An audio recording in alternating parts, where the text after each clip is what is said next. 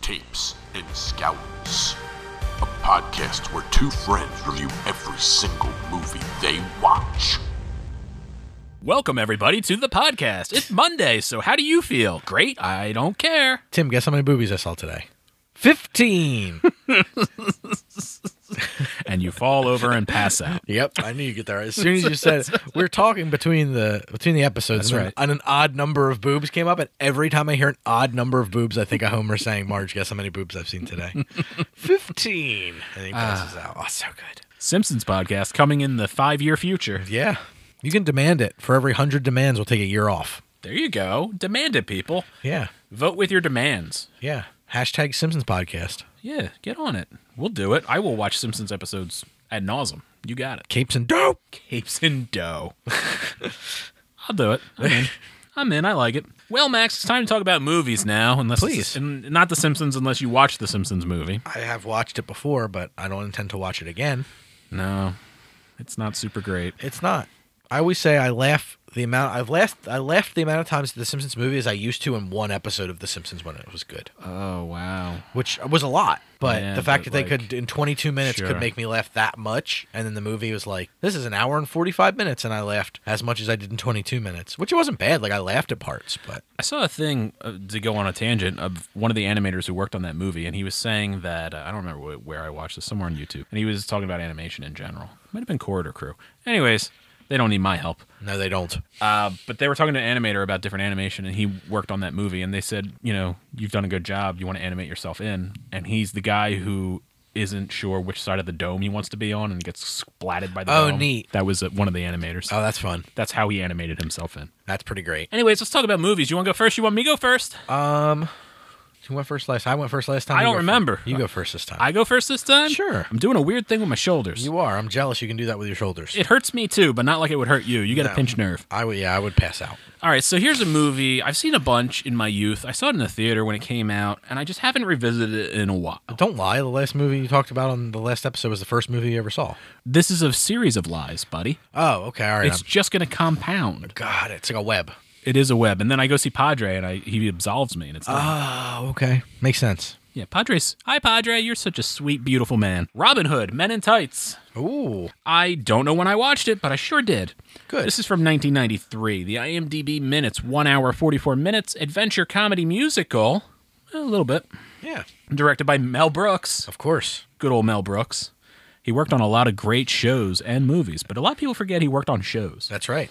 Starring Carrie Elwes. I did it right. Yes. Richard Lewis. Roger Reeves? Mm-hmm. Man, my writing is bad. And Dave Chappelle, very early Dave Chappelle. Yep. IMDb summary, a spoof of Robin Hood in general and Robin Hood, Prince of Thieves from 1991 in particular. Yeah.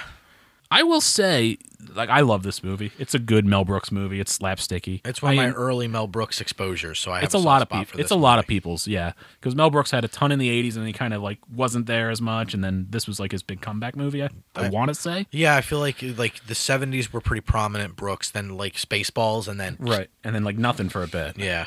So this was a lot of... And, you know, Chappelle was up and coming. Yes. And, God, he probably would have been, like, 20-ish or something. Like, He he was was so really young. up and coming. Did you say Abe Lincoln? Hey, Lincoln. Abe Lincoln.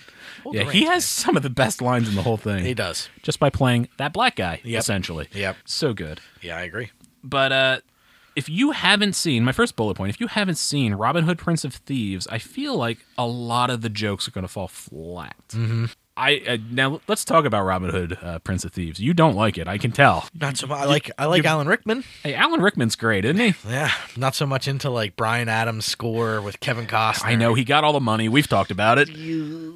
But I don't know. I'd have to rewatch that movie. I don't remember hating it like you did, but I don't remember loving it either. Right. But I would love to rewatch that because this is very much that movie, beat for beat. Yes. So if you've seen Robin Hood, Prince of Thieves, you will get so much more out of this movie. Sure. And that movie was red hot from a year earlier. It was. Or they were probably starting production when that was going on, and they're like, "Oh, we're so stealing that." Like Morgan Freeman's character in that is Isaac Hayes in this. Yes. So good. There's a lot of really cool things. But anyways, Carrie Elwes is great. Yes, he is. But you know who the star of the rewatch was? Whoever played Little John. Little John is amazing. And he doesn't get enough credit because I laughed at him more than anybody else. I don't know what it was. He's I just made this that up. huge. Yeah, I made that up. So good. Just a huge jack dude, and he just has really good comedic timing. I agree. Fun cast, including Richard Lewis, Patrick Stewart, Tracy Ullman, so good in this. Oh, yeah. And Mel Brooks himself. I love Tracy Ullman. Again, The Simpsons, tying it all in, but Tracy Ullman, so underrated. You know we planned all this before the episode started. We don't plan shit. We were literally talking about boobs. We do. That was the Outside of plans involving boobs, that's all we got. That was it, boobs. Boob plans. I just Tracy Ullman, man, she just doesn't get enough love. Like she was so acclaimed in the late '80s, and then just like nothing. Agreed. And I don't understand that. I think Tracy Ullman pretty good. I concur. Tracy Ullman, get at me. Let me know. We'll get a sweet Shout Factory DVD compilation of your old show. Yeah. That's probably something we can make happen, right? Shout Factory, you love us? Yeah. You love They us? should. I think they do. Why wouldn't they? They're just very secretive about their love. They are. I wish this would get revisited. I know Mel Brooks is old as fuck. He really is. He's very old, but he's in his 90s, Yeah. mid 90s probably at this point. Like he's up there. Yeah. But like he doesn't revisit anything. Like this and Spaceballs would be so much fun. That was forever the thing, was where they were actually going to sequelize Spaceballs. Could you imagine what if he dies? Hypothetically, I'm going to fantasy book this. Mel Brooks naturally dies whenever he dies. Right. And there's just already a Spaceballs 2 made, and it gets released upon his death. That'd be amazing. That's more of an Andy Kaufman thing to do. It is, but I mean, you never know, right? You never know with him. He's great. He is great. But this movie has a lot of slapsticky humor. It has some clever jokes hidden among the nonsense, and Chappelle's so good. There's so much absurdness that is hilarious for some reason. I'll take this cotton ball from you with my hand and put it in my pocket. Yeah. Like, what the and like, why do I laugh at it? It's just so silly. It's so good. Blinken, the blind. Yes. Oh, my God. So good. He's more slapsticky, but he has some moments. He does. I'll tell you. It's just, as an ensemble cast, it's just pretty solid. Pretty good. I agree. If you've never seen it, please do. It's what a lot of people probably... besides The Princess Bride, what else do you think of Cary Elwes for? Saw. Yeah, that's right. That's not... Don't do that. That's fine. Saw 1 is fine. Saw 1 is fine. I agree. But that's it. IMDb gave it a 6.7. Rotten Tomato critics, 42 of them went back and gave it a 40%. Yikes. Yeah, yikes indeed. 322,000 some odd people gave it 81%, and I give it the old 6.0. That's reasonable. I think it's fine. It's the thing. It still held up. I knew some of the jokes. It still made me laugh. Agreed. It was good. Had a laugh. Hey, I had a larf. So I watched a movie from slightly before that, 1988. Ooh. And it's going to start a thing. Oh, boy. And it's not going to come in any particular order, or it's not even going to be sequential. Okay. So I decided I wanted to go back and watch movies from this particular series. I did it at random in the true Tapes and Scowls tradition. Oh, you rolled a die? Random number. I just had Sam pick a number between 1 and X. Oh, God. I didn't tell her why. Perfect. So she picked the order for me. And I just watched them as they came up, sprinkled into my movie watching. So you're going to get all of these eventually. I will throw it out there. If we get the demand for it, I will do a mini-sode where I chronicle all of them properly.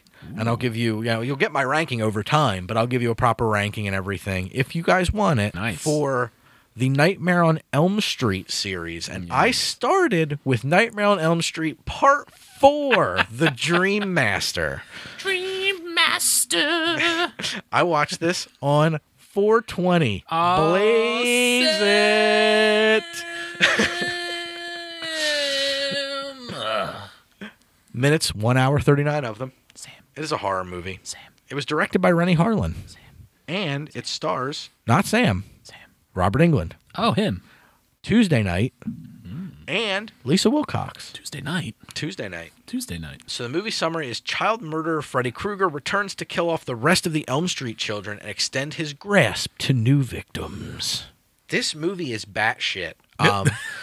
It's so bizarre. So this movie got made during the writer's strike. Okay. And so they just kind of had to make the movie as they went. And it really started the trend of what the movie started to feel like, where it went from set piece to set piece, almost like an action film. This movie's bonkers as fuck, though. They based it on a Chinese ghost story, which if you've never seen is completely awesome and worth your time. Interesting. So it's this like hyper crazy, fed into like they call it the MTV Freddy, where it's just like this hyper, like kids are going to love this. It's like all over pop culture. It's just a complete nutty film. It has so much so much energy and it's so interesting that I think it kind of makes up for the shortcomings, of which there are many.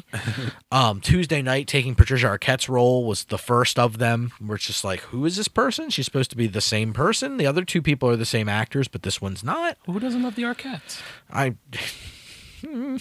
Oh, all right.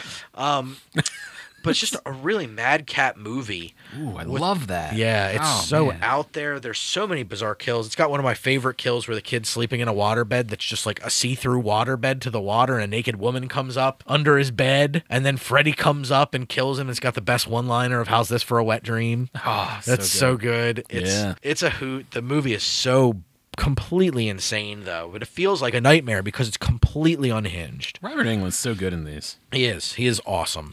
This definitely is like the Bugs Bunny version of him. This is where it starts to pivot, no doubt. Yeah. Dream Warriors, they started to make him more funny than scary, and then that's what was working. Then this one, then by 6, we'll get there. We'll get to Freddy's Dead eventually. Yeah, at some point we'll get to Freddy's Dead. Sam, some point. Yep. IMDb gives us a 5.7 out of 10.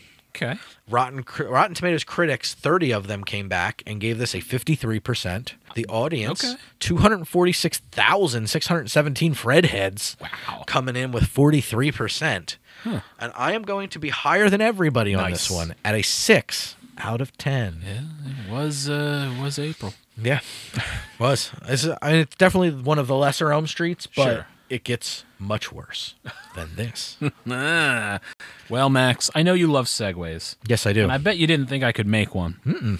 But my movie is from 2020. Okay. And I rented this. I was so excited for this to come out. I was waiting, and I said the minute I can rent it, and thanks to the pandemic, I could rent it instantly through Amazon. Okay. You Cannot Kill David Arquette. Aha! Segue! Yes. What a strange idea for a movie. This is fantastic. Okay. I was so pumped to see this because I remember this. We'll get there. In an hour, 30 minutes, it's the perfect time. Perfect time. I don't know when I watched it. It was whenever that came out, though. Genre, documentary sport. Directed by David Darg and Prince James. Oh, Price James. Prince is better. I like Prince, yeah. Yeah. Starring David, Patricia, Courtney Cox, everybody in this. Everybody who knows everybody. Everybody knows everybody. IMDb summary, actor David Arquette attempts a rocky return to the sport that stalled his promising Hollywood career. Bullet points. I was so excited for this movie's release. Yep. A real-life redemption story that is fantastic, even if it kind of feels a little hammed up for the cameras at times. Sure. The sport is wrestling, people. Pro wrestling. So much of the wrestling stuff is explored, and you will feel many strong emotions for David Arquette. So those who don't know, back in WCW days, the end of that era, the late 90s, David Arquette was promoting Ready to Rumble. Yes, he was. Which tied in with WCW wrestling.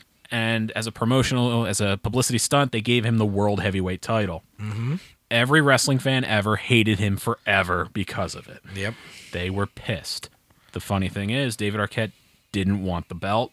He demanded they don't give him the belt. They gave him the belt anyways. Interesting.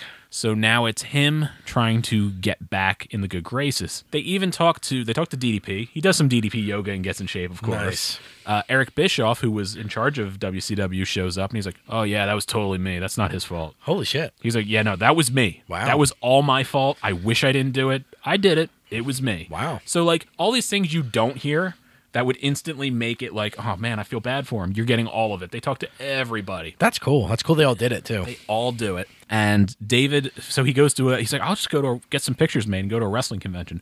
0 people go up to talk to him. Oh, wow. All the wrestlers mean mug him. Some of them spit on him. They hate him. No shit. Yes. Wow. Then he goes to a wrestling match, and he's like, "Can I just be in the hall and just like talk to people?" And they're like, "No," and they don't let him in. Holy shit! Yeah, no, they're like, "Fuck you, you ruined wrestling." Like the wrestlers are like, "No." I think that was one of the Nasty Boys was booking that. Oh wow! I was like, he wasn't even part of WCW at the time. No, he was not. He was friends with Hogan. So then it goes on his. He's like, "All right, well, I got to figure out how to get it." He's like, "I'll just learn to wrestle for real." Interesting. So he starts training to pro wrestle. And it's wild. You see his training. He builds a ring in his backyard. His wife's like, "You're insane," but I love you. Go have at it. Yeah. You see, he has there's a lot of mental health issues with him at the point where they start filming. And you see him kind of get better through this redemption arc with the wrestling. He takes bookings, doesn't get paid. He gets beat up in a backyard wrestling match. Wow. He's like, man, what am I doing wrong? He goes to Mexico. DDP's like, I'll get you in shape. I'll take you somewhere in Mexico. They'll teach you. He's taught by luchadors. They give him a mask. Holy shit. They literally go out and to stop traffic on a highway, and it's like this long light, and they start doing lucha libre matches in the middle of the road.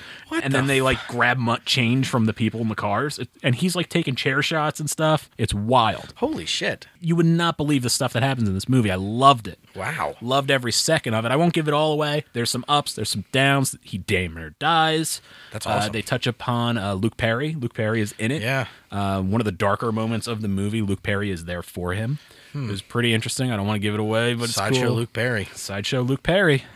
Also, little known fact, Luke Perry's son is a pro wrestler. Oh, is that true? He's in AEW. Interesting. So, all I can say is I was so incredibly excited to watch this movie. I was so excited. It doesn't sound like you were let down. I wasn't let down either. It is a little hammy at times. For some reason, there's a Limp Bizkit song in the middle and just took me right out of it. I was like, oh, training montage with Limp Bizkit, please. It's the only like known artist that shows that. I was like, come on, man. Gotta be better than the Fanatic, I'm sure. Everything's better than the Fanatic. I'll agree, except for Killer Waves. Damn near everything. IMDb gave this a 7.2. Okay. Rotten Tomato critics, 45 of them, fairly recent release, so 87%. That's pretty good. 37 audience members for Rotten Tomatoes gave it a 95%. Okay. And I'm giving it a 9.0.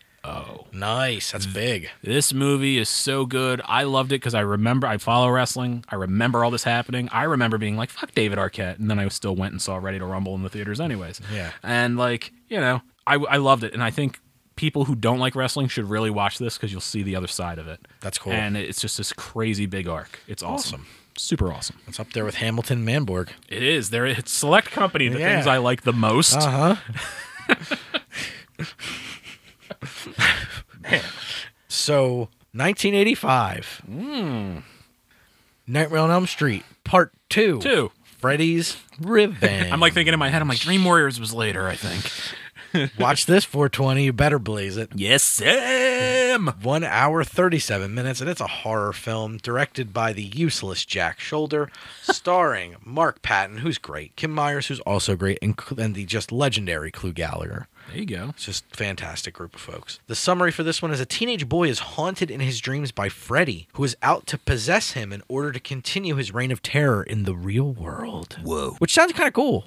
Like, oh, he's like relegated to the dream world. He wants to escape through a vessel. Yeah, it's a great idea. Cool idea. Movie is horrible. Oh, no. I don't know if this is my least favorite Nightmare on Elm Street movie, but it very well may be my least favorite Nightmare on Elm Street movie. Outside of Kevin Yeager's amazing effects work in this movie, it's really got so little going on. It's real obvious to me that Jack Shoulder took this as a paycheck job. He is worthless. He's a piece of shit. Damn.